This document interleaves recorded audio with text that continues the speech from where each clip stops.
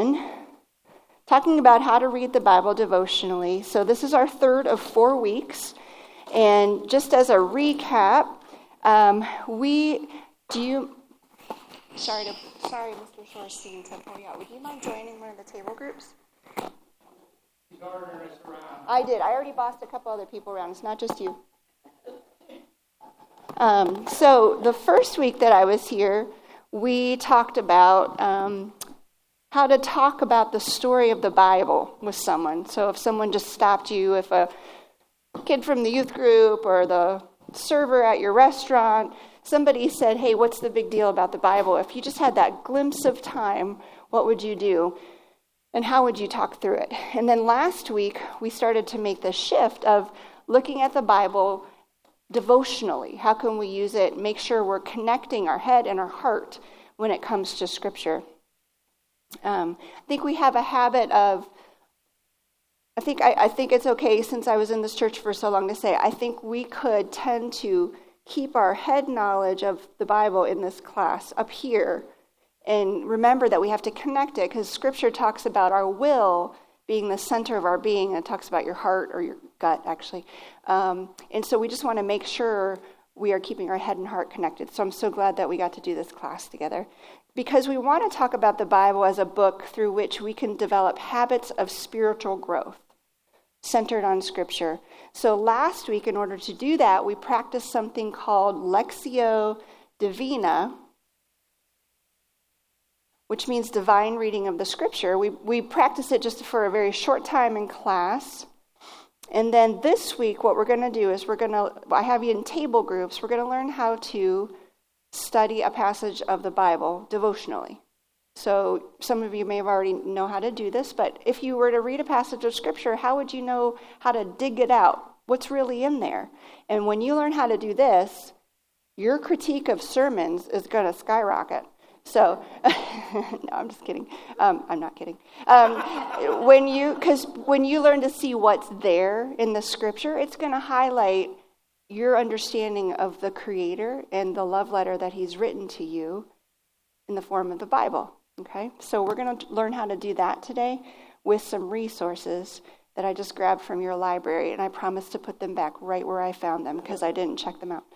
And Pastor Michael I saw the books he had already pulled for us because I went to grab them and they were gone. So we'll talk about those books. I don't know where they are. I know he's on baby watch. So let's pray before we start to dig into Scripture together. Holy Spirit, we thank you that you were present here before we even got here today. You're present with us, and you're present as we leave here today. I ask, Holy Spirit, that you would guide us in understanding your word, that we can see it for what it is and what you intend for it to be in each of our lives. Pray in the name of Father, Son, and Holy Spirit. Amen. So you had homework, and I just wonder if you were able to do it. Oh, I'd like to know, if you didn't do it, why you made that choice. And because we're trying to get at motivations, right? We're trying to get at motivations for reading the Scripture or not. So if you feel comfortable, this is a no judgment zone. I don't know anything about Rich, but right here, this is a no judgment zone. And no, I know. He might be headed that way. You never know. So if you didn't set aside time, that is okay. If you'd be willing to speak to what is hard about that. If you did try it, how did it go? It could be an utter failure, and that's fine as long as you tried it. And do we have a micro? Would you mind doing the microphone for today? Sorry, you have to be on record.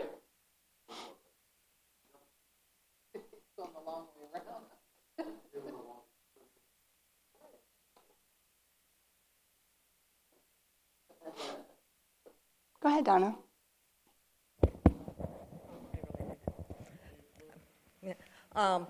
Yeah, I've tried it before, and we've done it in Bible study, but I really have a hard time reading the Bible that way.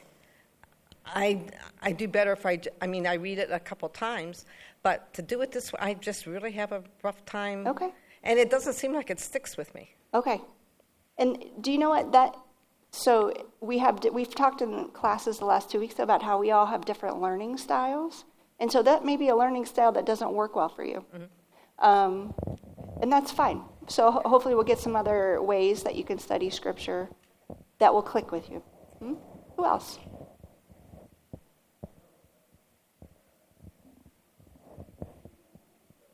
I did. And true to form, I picked a psalm. Okay. And true to form, it came not during my actual time, but in the next day. It came later, but it did come to me, and I think it worked. I mean, I think it was helpful. You talked last week how you kind of mull things over, that's sort of you chew on them a long time, okay? Kind of a teapot.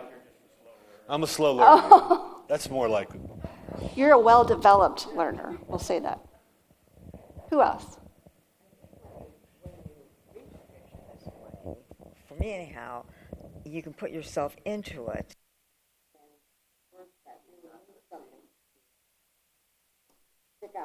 Okay.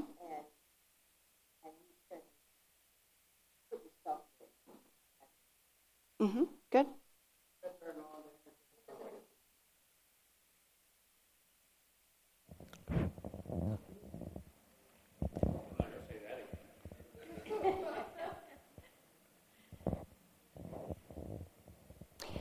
Anybody who didn't get a chance to do it, would you be willing to say why? I lost my piece of paper till this morning. Okay. And you are a visual learner, you've said, so having that piece of paper is important because you said you're a visual learner, you need to see it. So that's fine. All right. Thank you for being honest. All right, so today, whoops. Come on. I'm aiming it right at Rich. Oh, there we go. One more, if you would, please. Today, I would like to talk to you first about how the Holy Spirit is engaged with us when we are working on our spiritual disciplines. So last week, we talked about how there is this natural process that comes with spiritual practices: desire, discipline, transformation. So we start with a desire. So I'm assuming that you desire to know a little bit more about the Bible and how to engage with it. That's why you're in this class, or someone made you come. One of those two things. So you have this desire, and so you start to discipline yourself to try to practice Lectio Divina, or just reading, or maybe memorizing a passage of Scripture, or mulling over it. So desire, discipline, and then as you have that discipline, transformation starts to happen. And so I want to make sure you understand that the Holy Spirit has a role in our spiritual disciplines. It's important to realize that God's Spirit brings about the transformation and not the spiritual practices themselves. Okay? It's a bit like gardening. I think a lot of things are like gardening because I'm a gardener, and for some reason that just really works for me as a metaphor. I love to flower garden. I have a lot of perennial flower gardens. So my role when I go outside is to maintain, because they're perennials, so they come up every year. So I prune, I weed, I water, I fertilize. But do these actions in themselves make my flowers grow?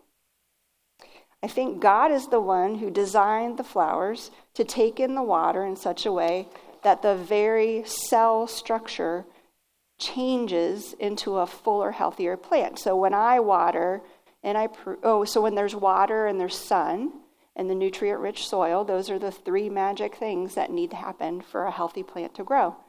That's not my doing. I am maintaining, pruning, watering, fertilizing. So I follow the practices of being a good gardener, but it's only in harmony with the Creator who designed the plants. That's where growth is actually generated. So do you see the distinction between the roles? I'm just the maintainer. I'm the gardener. I'm the Genesis 1:28, be in the garden and bring it to flourishing, that kind of cultural mandate. But God is the one that provides the growth. So in the same way, we can follow practices to grow spiritually. We can pray, we can serve, we can read God's word, but it's in harmony with the Creator who designed us and who generates our growth. God transforms us by his Spirit that he has promised lives inside of us. I recommended a book to you a couple weeks ago, The Spiritual Disciplines Handbook by Adele Calhoun, and here's a couple of things that she says. Without the work of God's Spirit within, spiritual practices guarantee nothing. Spiritual disciplines done for the wrong reasons actually sabotage transformation and numb us toward God and the truth. And she says, spiritual practices simply put us in a place where we can begin to notice God and respond to his word to us. So remember, when we're doing spiritual practices, we are engaging in a relationship with God the Father. And if we are a Christ follower, Jesus promises in the Gospel of John that his Spirit resides in us.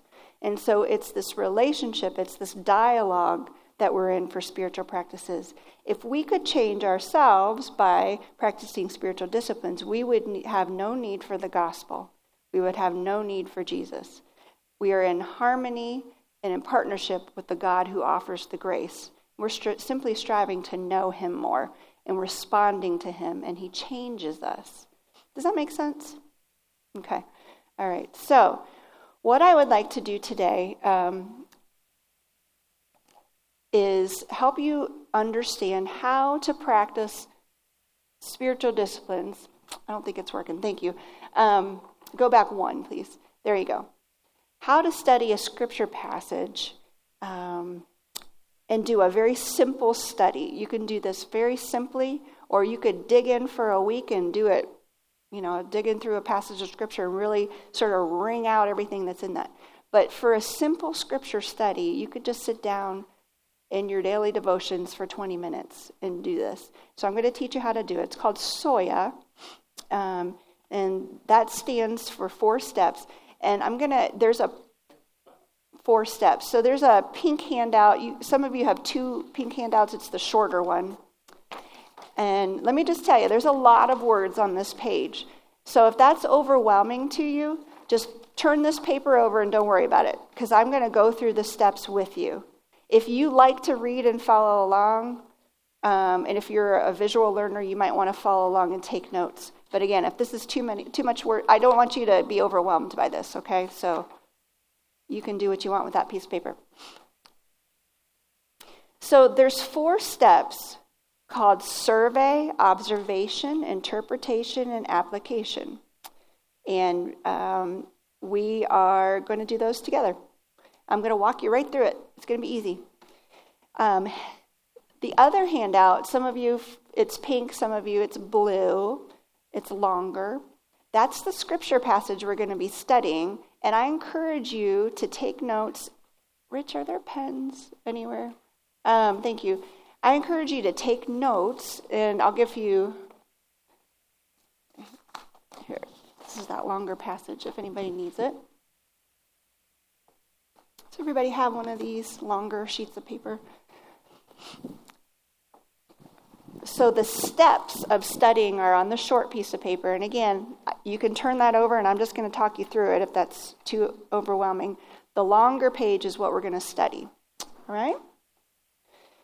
So before we do that, I wonder if someone would please read our scripture passage for today into the microphone.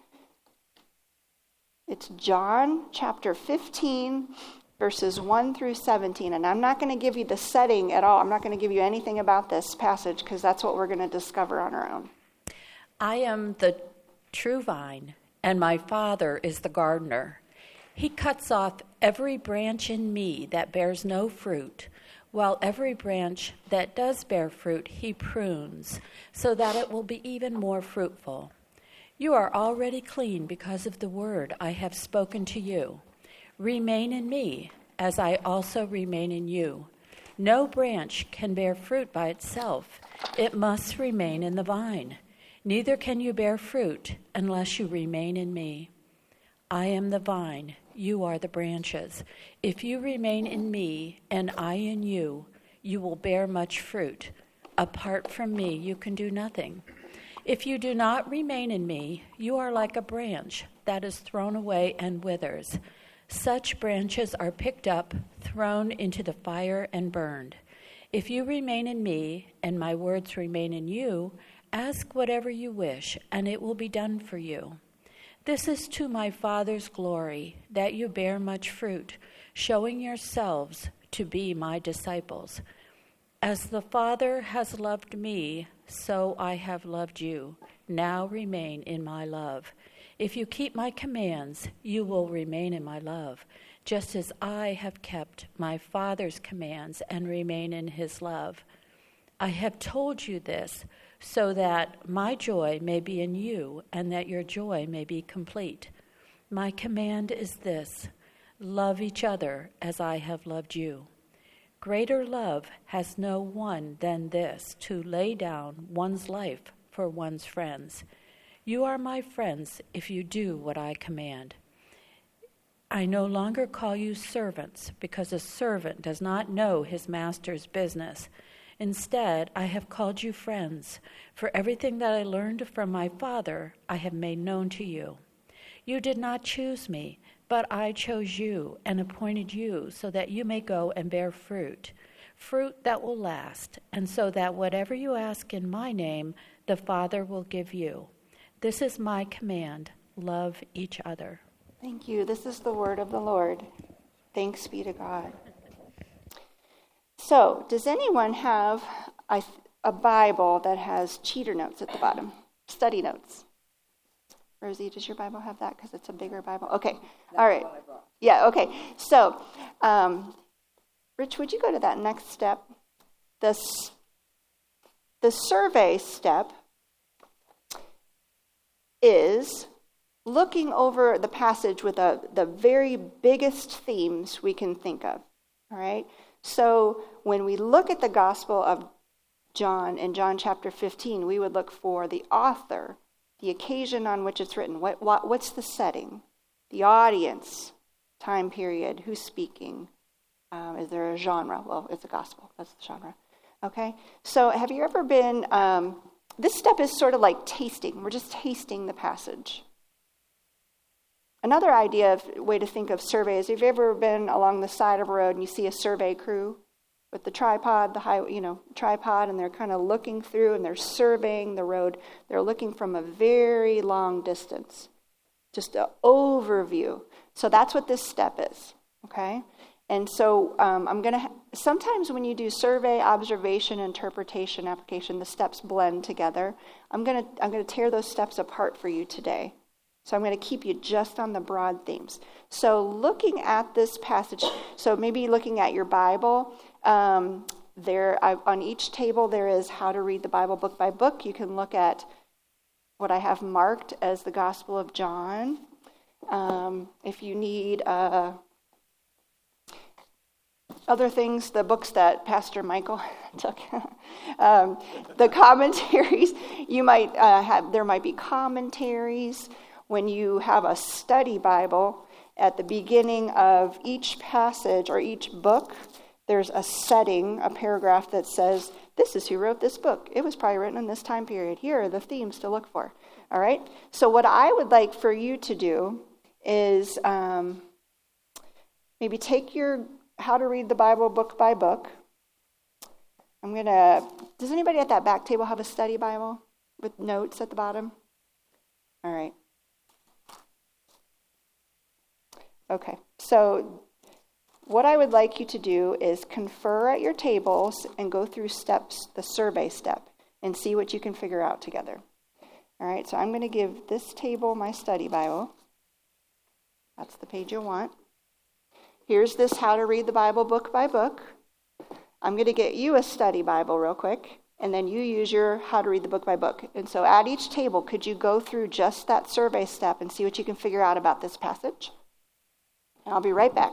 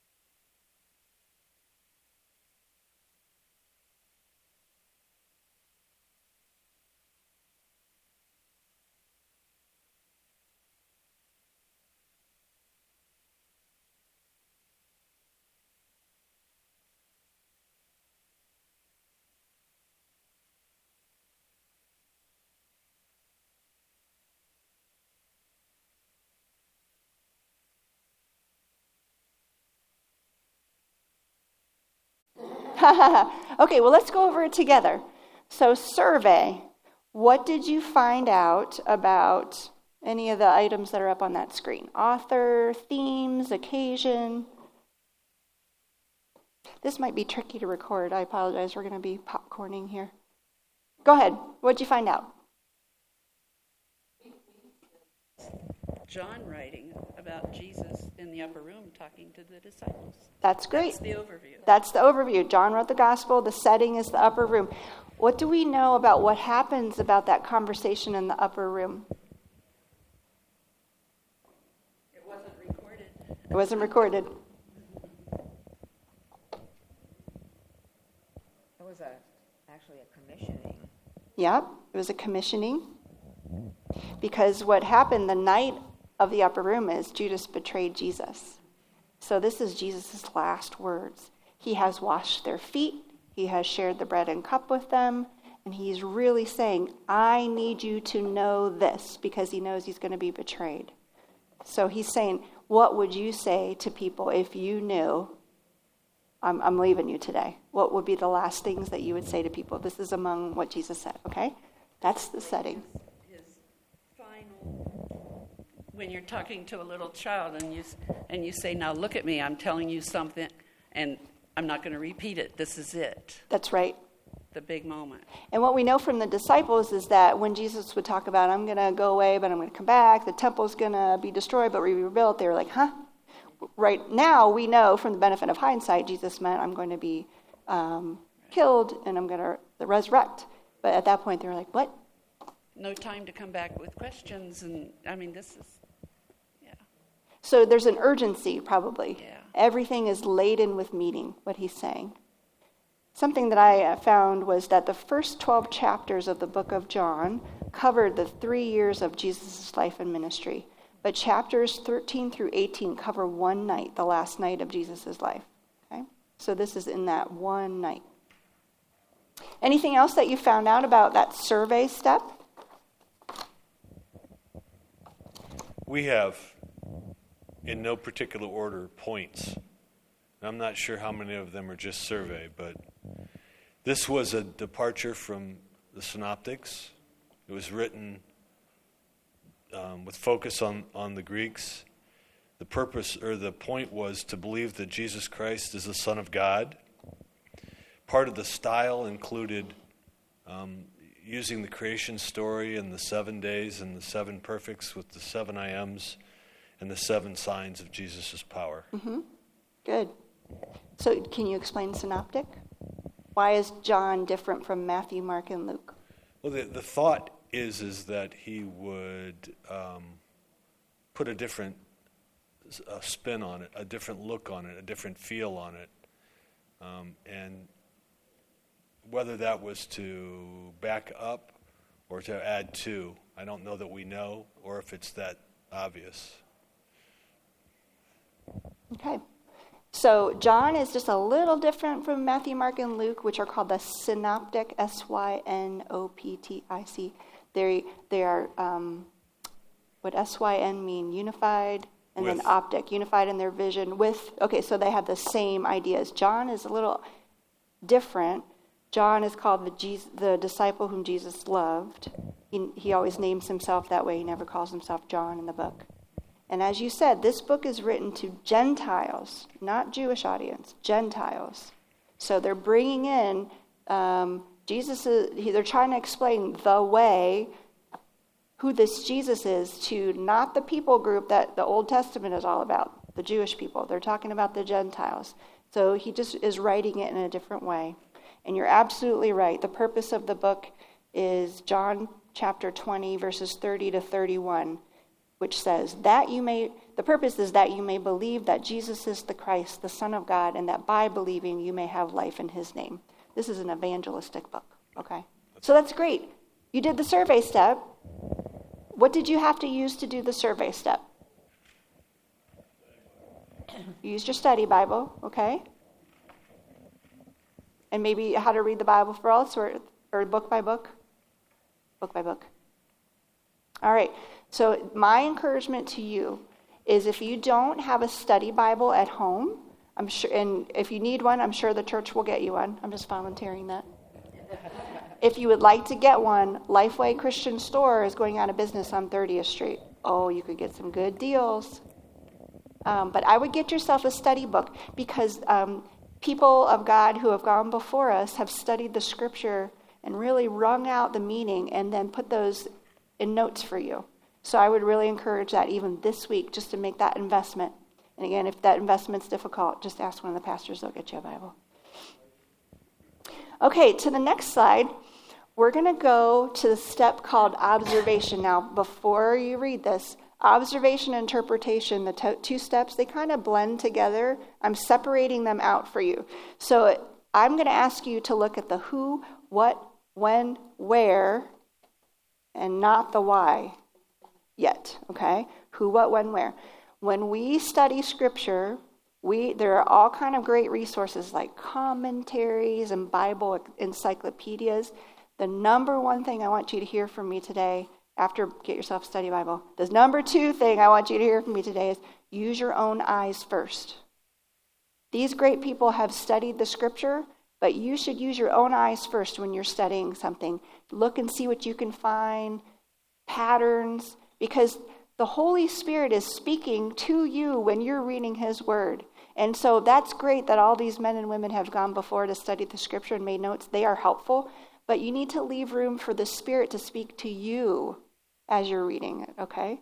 So follow these steps, who, what, when, where, but not the why.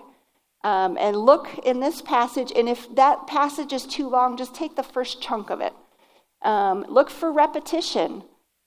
Look for descriptive words. Look for, if this is happening, then this is happening statements. If we had more time, we would get out a different translation, like the Message. I know that the pastors from the front, I've heard them in the past say, this is the Message. It's not a translation, it's a paraphrase. But different ways that you can understand the passage. If you had more time, you could compare. You might do a word study, which we'll do in just a second. I'll guide you through that. So right now, why don't you take maybe just a chunk, first half, second half of that, and look for repetition, descriptive words, if-then statements with your own eyes. Feel free to mark on that paper and talk to each other about it. For both tables, finding repetitions. What are the repetitions that you found?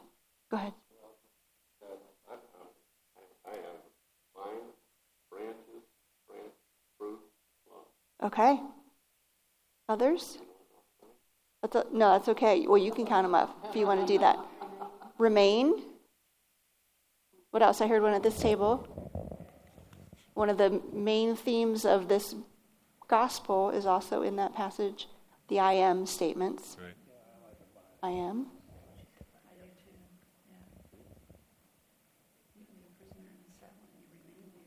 How about if-then statements? Did we find any, if this happens, then this will happen in those first 8 verses?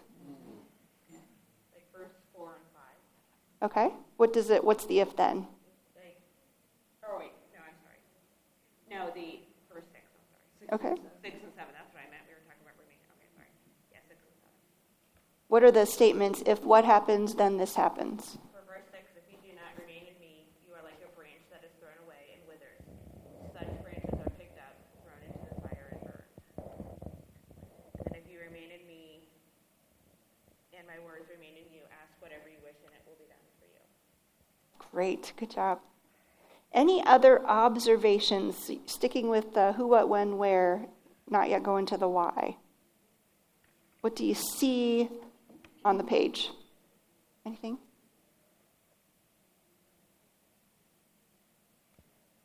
Well, the theme is that you need to remain in me. Okay. You need to focus on me. You need Okay. to follow me.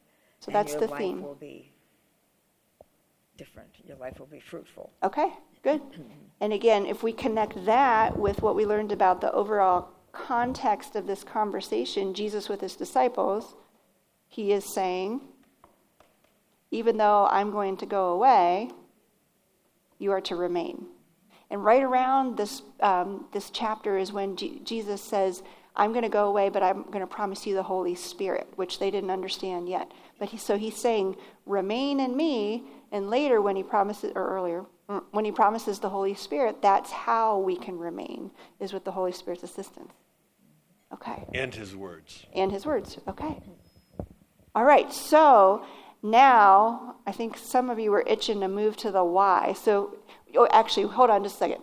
I think I'm going to shift gears because you are pulling out so much. I'm going to just sit on this, and we're going to come also do this a little bit next week. Okay? So I don't want to rush through the steps today because I think this is good. So let me tell you something a lot nerdy about this passage. Remember, I promised you that you're going to be wizards in Greek and Hebrew by the time we're done today? All right, this is how it happens. If your eyes want to gloss over for the next 2 minutes that I'm talking, it's okay. If you want to learn, if you want to understand how you can look at a word and see, what does that mean in the Greek? Then this is how you do it. It's really easy. Okay, Rich, can we do the next slide? Who has access to the internet? Computer, on your phone? Okay, so if you did, that is a website at the top, BibleHub.com, interlinear. And interlinear says, hey, this is the English, this is the Greek, which is the New Testament, this is the Hebrew, which is the Old Testament. How do they work together? So if we were going to look at one of those words, let's say we wanted to look at the word, he prunes in verse 2. Okay? We would simply type in that little box, John chapter 15, verse 2. Next slide, please. And what it would do, I know this could be overwhelming. Don't let it be overwhelming.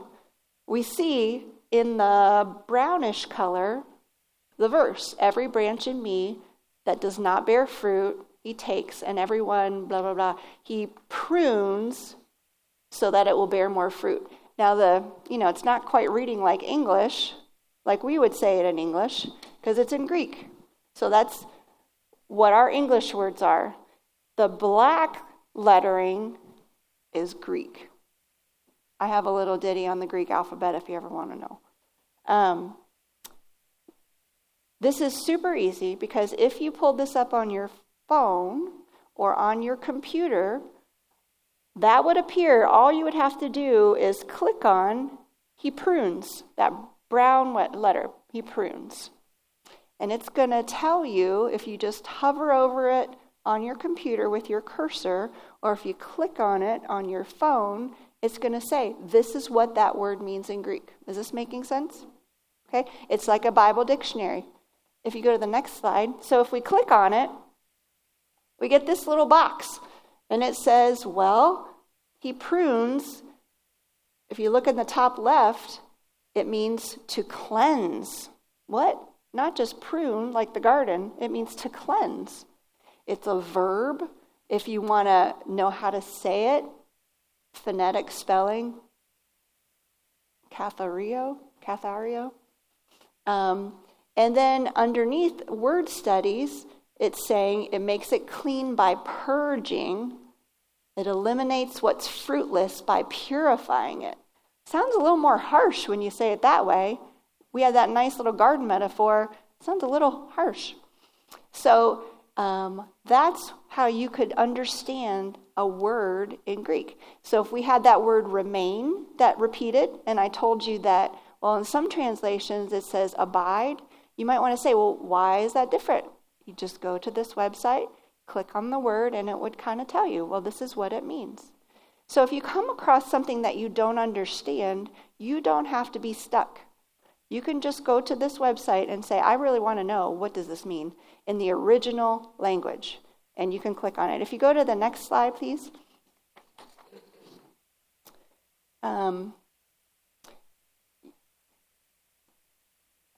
If you look under that search box, there are brown words that say parallel, sermons, topical, Strong's, common. Okay, so if you really wanted to have help, all of the books in the library, dictionaries, commentaries, concordances, all these things. If you wanted to know previous sermons that people wrote on the word prune, it's all right there. You just have to click on it. So You could click on sermons and say, well, how has somebody else interpreted this passage? I would like to read what they have. You could click on the word comment, which stands for commentary, and that's people who have studied this passage and they've dug out of it all they can. You could look at the word parallel, and that will help you. Like here, I'm going to have parallel passages of Scripture, maybe in the New International Version, in the King James Version. What do they have in the pews? RSV, Revised Standard Version. So you could see how do they interpret it differently.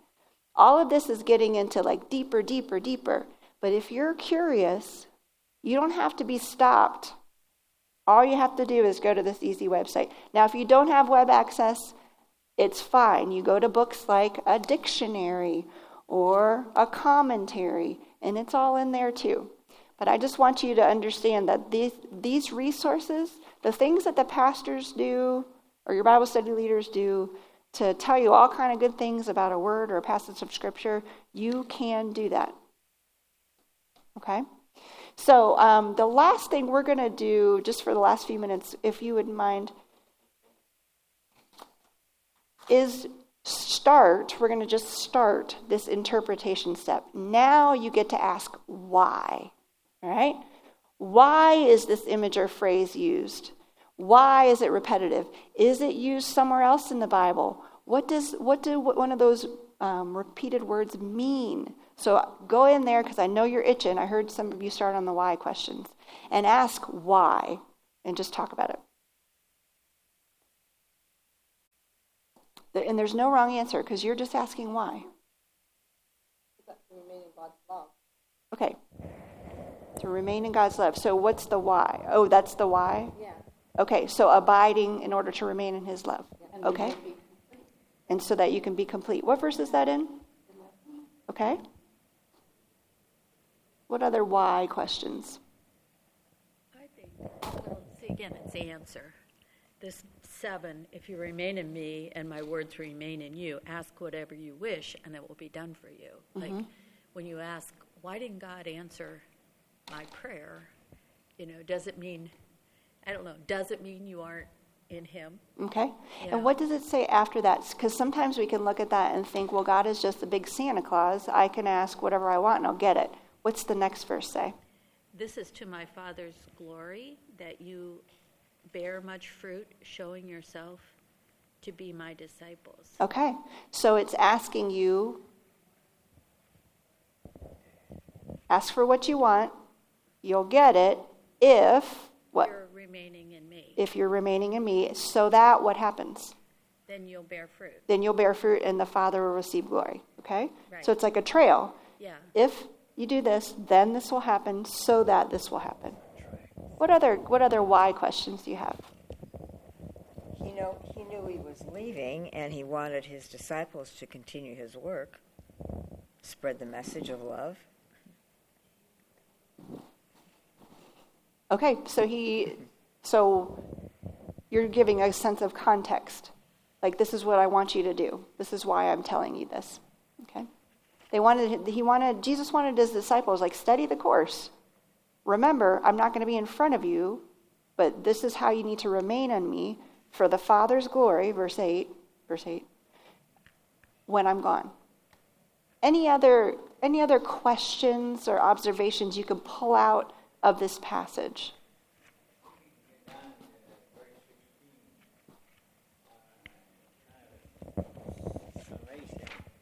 You did not choose me, but I chose you and appointed you so that you might go and bear fruit that will last, and so that whatever you ask in my name, the Father will give you.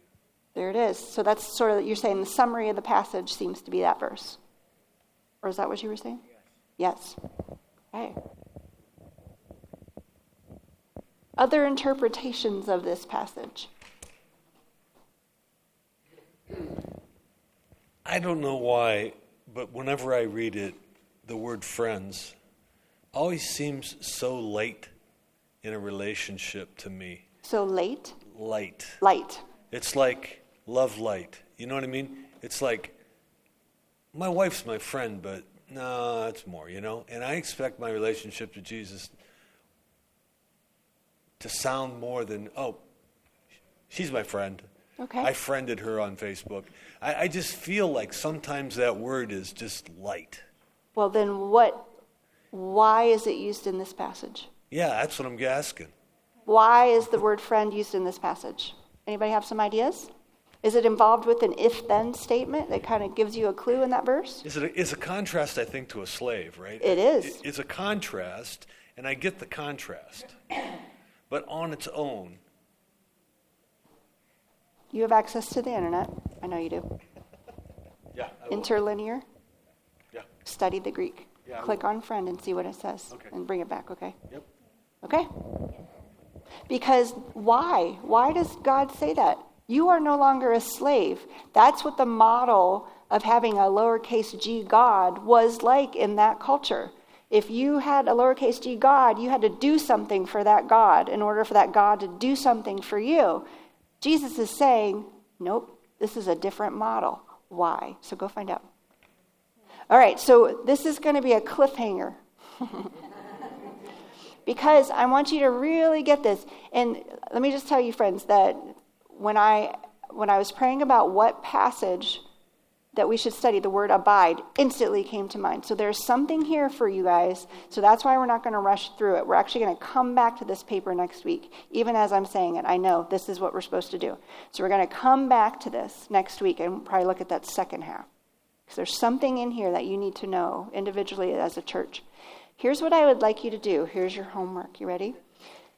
Take this passage home, stick with those first 8 verses, and do the last step. One more slide, and then I'll let you go. I know we're late. Application. What do I do with this? We've looked at all the what's and the so what's. I want you to ask yourself, now what? With those first 8 verses. Application. This is where you're grabbing all of that, what we've figured out, and saying, what does that have to do with me? Okay? So that can be your homework. Maybe you can just mull it over, read it over every day this week and figure that out. And we'll come back next week. We'll talk about now what? We'll talk about friend and what that has to do. And we're going to stick with this next week, okay? I'll pray to close. God, thank you. Jesus, thank you that you promised your disciples and us that you love us so much that if we remain in you, you will remain in us. What a gift. What a gift that is.